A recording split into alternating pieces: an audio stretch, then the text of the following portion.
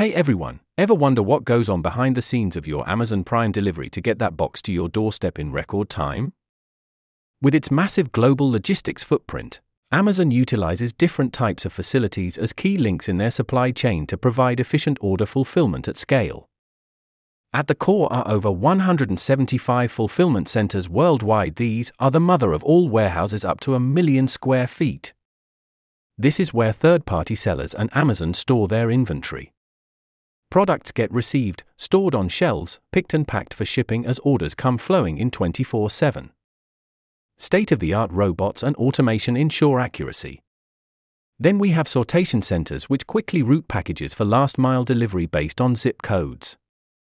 By pre-sorting parcels closer geographically to customers, Amazon can offer faster and cheaper ground delivery options.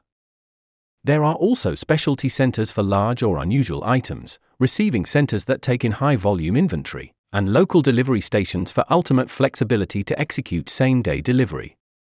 Coordinating this vast network of facilities with intricate logistics optimization models is how Amazon can reliably deliver over 5 billion packages globally each year. From the outside, we just see that Amazon box on our porch.